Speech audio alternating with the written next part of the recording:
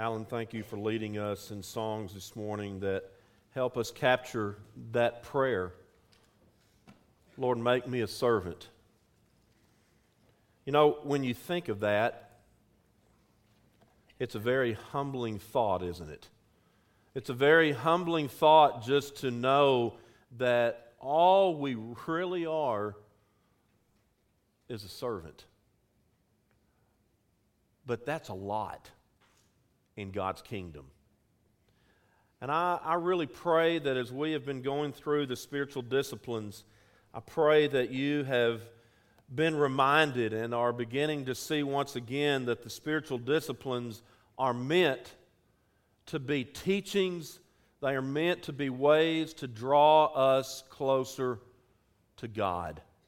Because what God wants more than anything is for us to be drawn to Him. And that's it. And when we are drawn to Christ, amazing things will take place in the life that we live. And so we meditate not just to achieve inner peace, but to have God fill our emptiness. We fast to increase our hunger for God. We study so that we can have our minds transformed and renewed so that we can have the mind of Christ. We practice solitude so we can escape from the busyness of this world and that we can find that time to be drawn closer to God and to be alone with Him.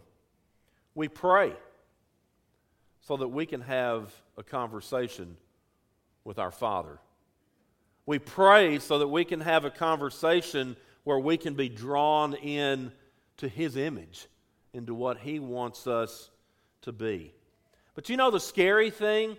The danger in any of these spiritual disciplines is that we can use them to keep our distance from God. I read about one lady, as she said, in my day, we wanted to be on the right side of God, but we didn't want to get too close to Him. You ever heard that, or have you ever had that thought in your own mind? Is, you know, we want to do these things and we want to be about Christ, but, you know, we want to kind of keep our distance as we serve Him.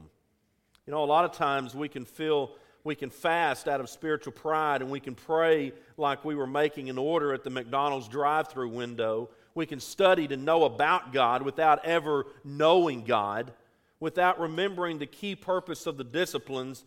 They can bring death rather than life. And I think that's most true with the discipline of service. And so this morning I invite you to turn to Matthew chapter 25, because in this passage, one of the things that we begin to see is, in the end, what God really calls us to is to serve. But here's the truth of the matter. He doesn't want us to just go through the motions. He doesn't just want our service. He wants us. Now think about that. He doesn't want us to just serve in whatever capacity it may be.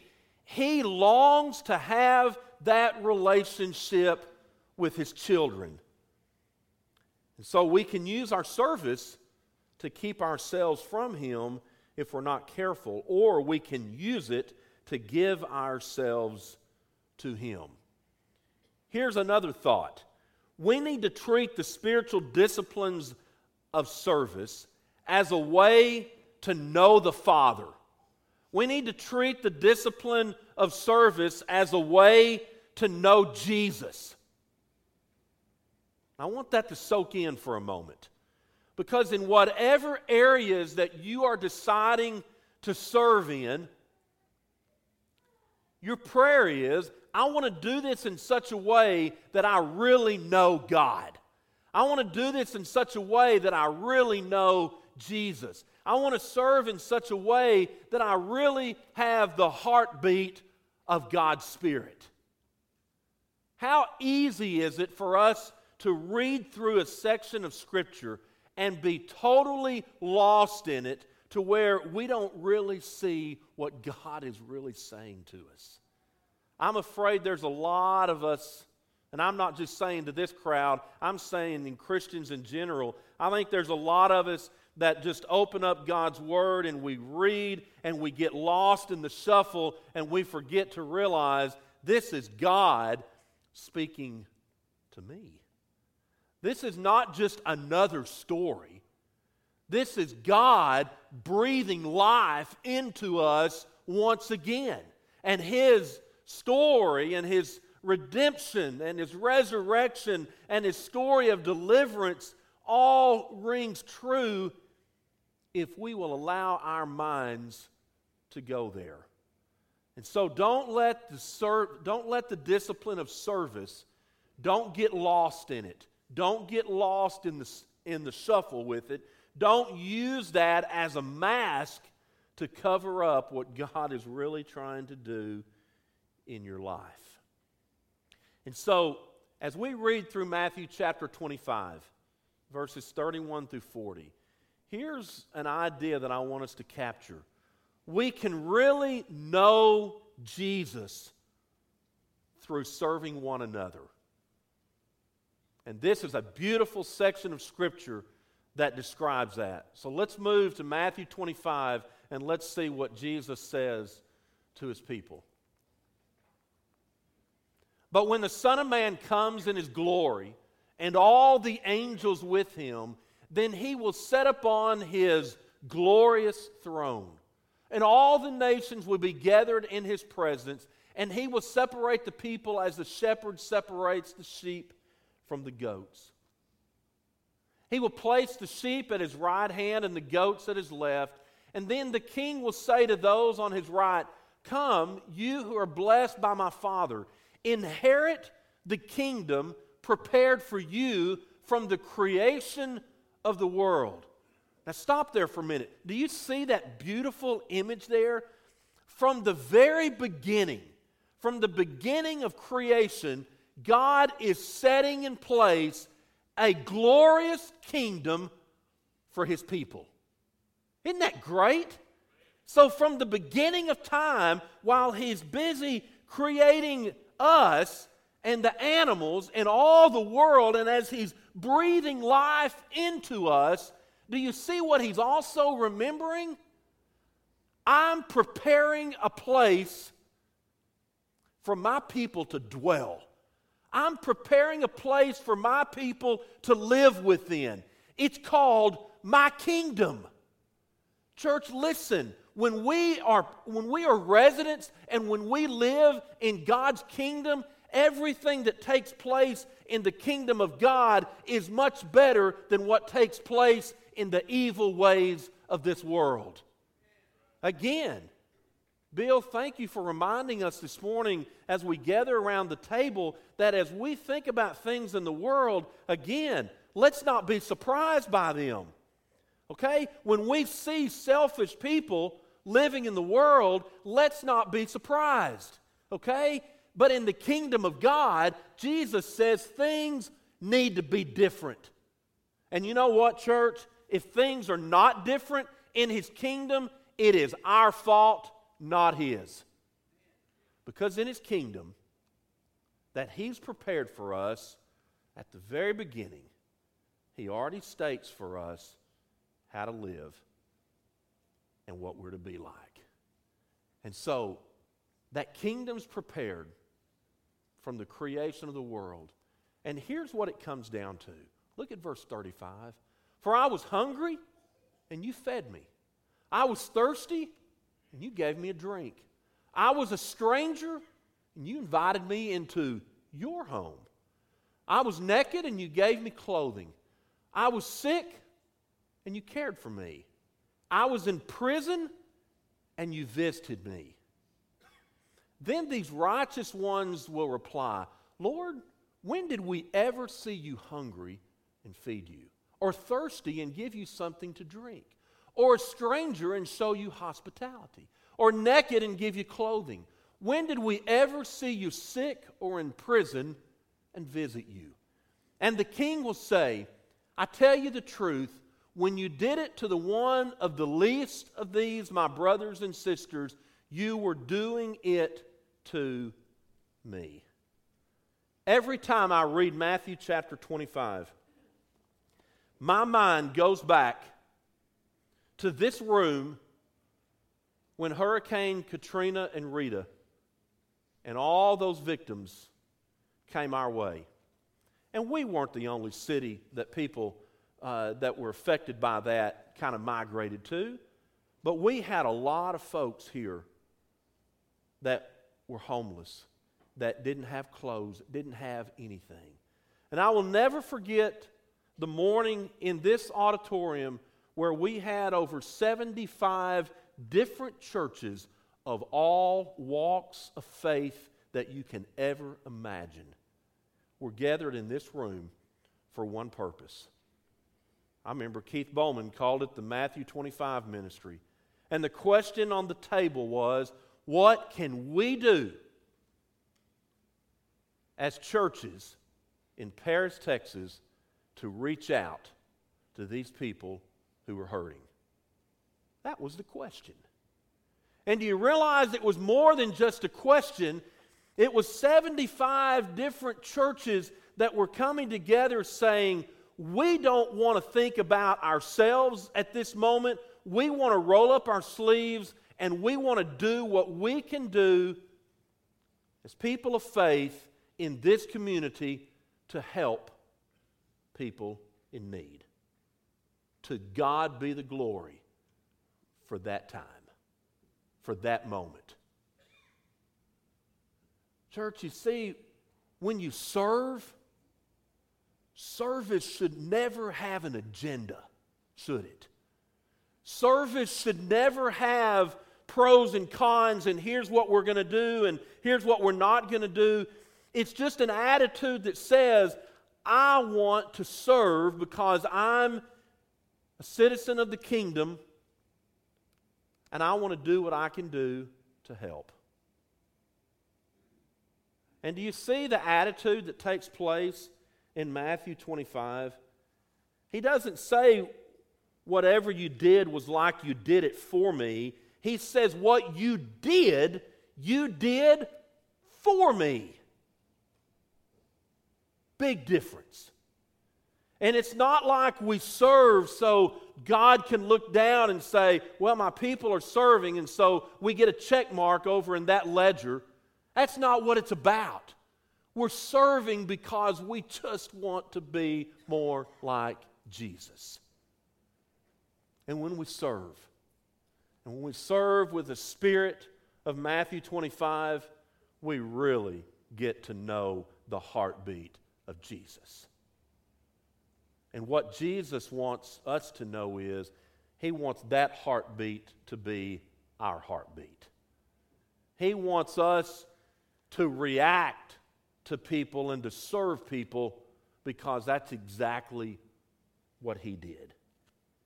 And so while we will be judged on how we treat the poor and the sick and the lonely, Jesus is saying that service, now listen to this, that when you serve, it's an opportunity to encounter Him. It's an opportunity to come face to face with the King of Kings and the Lord of Lords, and we begin to realize this is how Jesus served. This is how He acted. This is how He reacted, and therefore, that's exactly what I want to do in my life. We need more of that attitude and less of what is taking place in our own lives with what we can do for ourselves. Because that whole time where we're wanting to encounter Jesus, you know what? Satan is prowling around. It's called spiritual warfare, and he's doing everything he can to try to get his people, God's people, to believe why we shouldn't do something, why we shouldn't act, why we shouldn't serve because of whatever. And he plants those seeds. And I'm telling you, church, it's time that we recognize it for what it is. And we say, as Peter said, get away from me, Satan. I want to be a part of what Jesus calls me to. When's the last time that you just said, get away from me, Satan? There's power in those words. There's power because when you say that and you turn the other side and begin to serve and take up the cross and live the life that Jesus has called us to, what a beautiful picture we see taking place. And so we become like Jesus as we serve.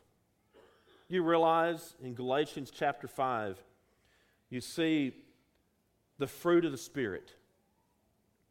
We need to use the spiritual disciplines as a way to partner with the Holy Spirit, where we can cultivate that mindset of love and joy and peace and patience and kindness and goodness and faithfulness and gentleness and self-control. We cultivate a spirit and a mindset where those attributes and those fruit can grow in us.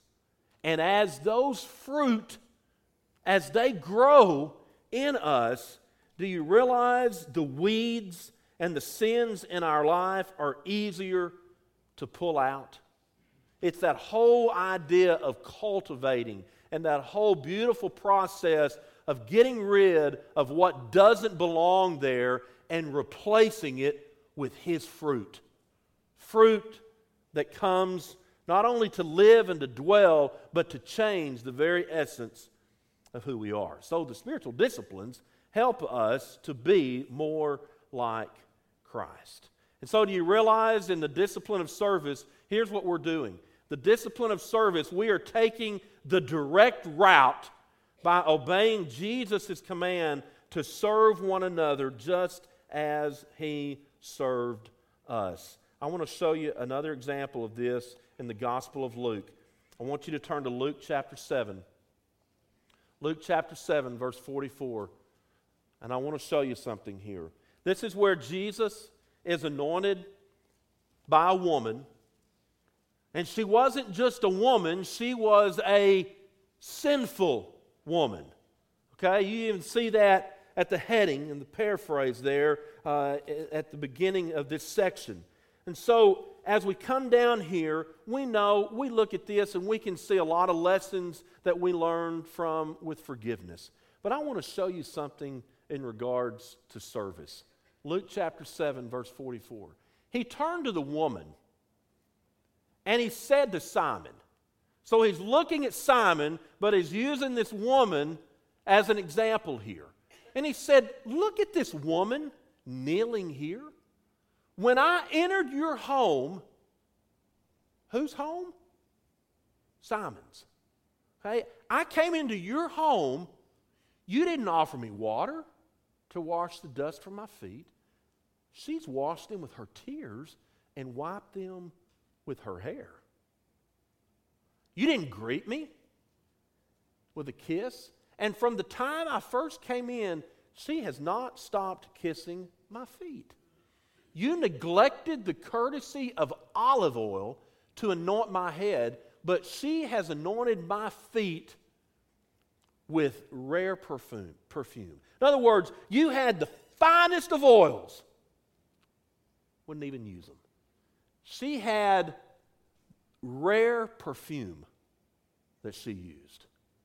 I tell you, her sins, and they are many, have been forgiven because she has shown me much love. Now, there's a lot of things going on in this passage. John, back that up one slide so I can talk about a few things at the beginning of the Scripture. There's several things going on here, but do you realize as he looks at Simon, he says, I came into your house. Now, notice what has been lost.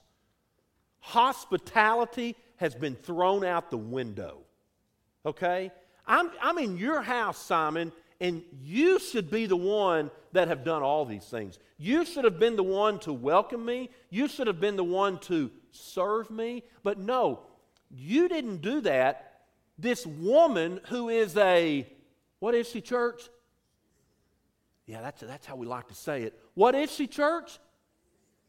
Say it louder. She's a sinner. Okay? And Jesus, you're with a sinner? Boy, and I'm telling you, the tax collectors and the Pharisees, they couldn't take that. I mean, here's Jesus over here associating with a sinner. Hey, Jesus even ate with sinners, didn't he? Okay? Last time I checked, we're all sinners saved by the grace of God. Amen? In this passage, looks at Simon and says, wow.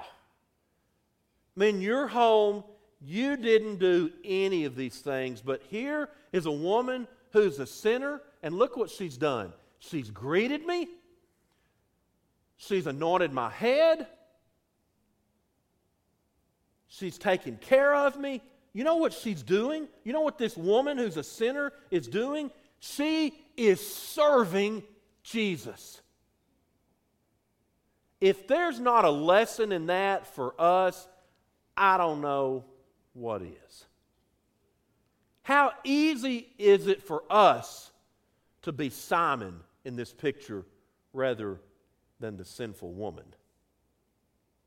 And I'm not just talking about the lost art of hospitality. I'm talking about the very fact that Simon should have been serving, and yet how easy is it for us to have the same attitude that Simon, well, somebody else is here and they're doing it, so I don't have to. It's called passing the buck. You know, I can do something else and let them take care of that. You know, I can be in the kitchen and I can be serving and I can be doing dishes, and I'm not knocking that at all. There's a great place of service in that. But folks, let me tell you, do you realize it's easier to get your hands dirty and wash a dish than it is to have a conversation with somebody? But you realize something? When you put the dishes down and you go have a conversation with somebody, guess what? You are serving the way that Jesus calls us to serve. Do the dishes need to be done? Yes. You probably need to do dishes when you get home today, okay? They'll get done. But don't use that as a cover-up. Don't use that as a mask to hide behind what you really are called to do. Go home later and reread Luke chapter 7. There's a lot of great things in that passage. As we close, I want to give you some practical things about service. Richard Foster in his work gives a great list of different practical examples of service. I want to give you some, and you can use these where you need to. The service of small things. Now, here's a practical thing of how you can serve somebody. It's those small things. It's that letter. It's that card. It's that phone call. It's those small things that we serve people with that go a long, long ways. Okay? Look for different ways, small ways of service. And again, just because it's small doesn't mean that it's not important. Okay? Look for those simple, small ways in your everyday life as a child of God of ways that you can use to serve somebody else. Here's one: the service of guarding the reputation of others. This is where, as citizens of the kingdom of God, we refuse to gossip or put somebody down in their presence or away from them. Okay? But we don't really struggle with that as Christians, do we? So we can just kind of pass by that, right? Folks, that's a big one. It's huge. Refrain from it. It's okay to look at somebody and say, you know what? I'm not going to be a part of this conversation. If I can't go to the person, if I can't go say this to the person, I don't need to be saying it at all. It's time as Christian people we practice Matthew 18 the way that Jesus has instructed us to do it. The service of guarding the reputation of others. The service of being served. Go back to the example of John 13. When Jesus comes to Peter, what does Peter say? Lord, I need to be washing your feet. And then I love Peter. This is so much like us. Well, Lord, he finally sees it, not just my feet, but here's my hands and my head. They need it too. Peter's saying, if you're really going to serve me, let's go all in with this thing, right? Peter finally comes to a point in his life and in his ministry where he learns sometimes it is okay to be served. Okay? That's a biblical example as well. Here's another one.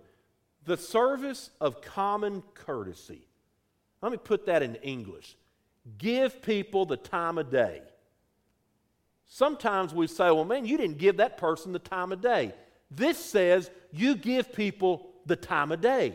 Give them the common courtesy that they are due. There's much to be said about a person by how they treat other people when they're out and about. The service of hospitality. I don't need to go on about that. The service of listening.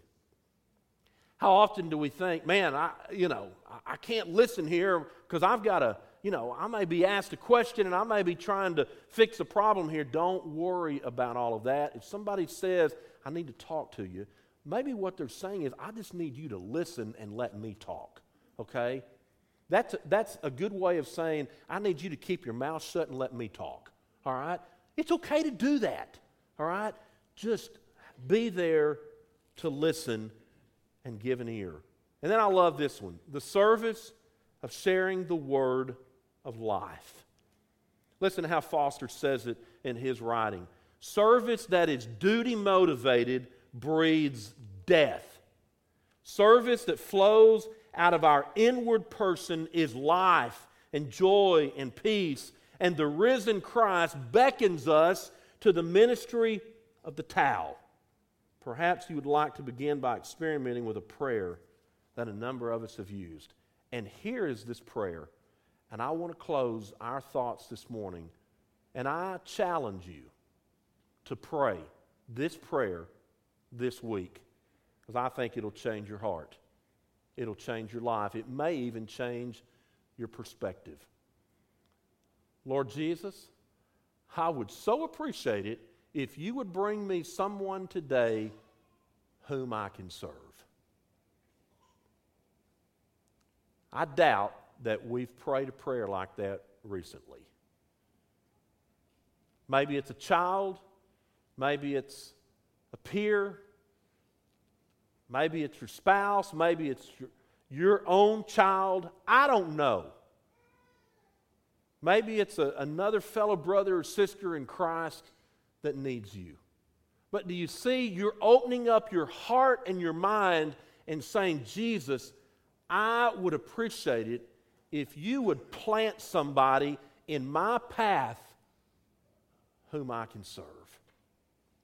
And as you do that, do it in the name of Jesus, where all the glory goes to Him. Praise God for that. Let's bow for a word of prayer. So, Father, this morning as we consider these thoughts about serving you, we pray that you would bring people in our lives this week that you want us to serve.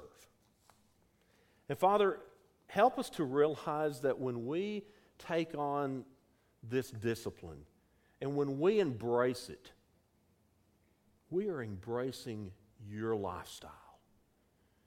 Thank you for your example. Thank you for modeling before us the way to live. And I pray, Father, for humble hearts in this room. And I pray that our lives can be changed and that we can be transformed more into the person that you would have us to become. Not just today, but every day of our life. We want to cultivate more room and space within our being for your Spirit to just have its way in our life. This is our prayer in Jesus' name. And all of God's people said, amen.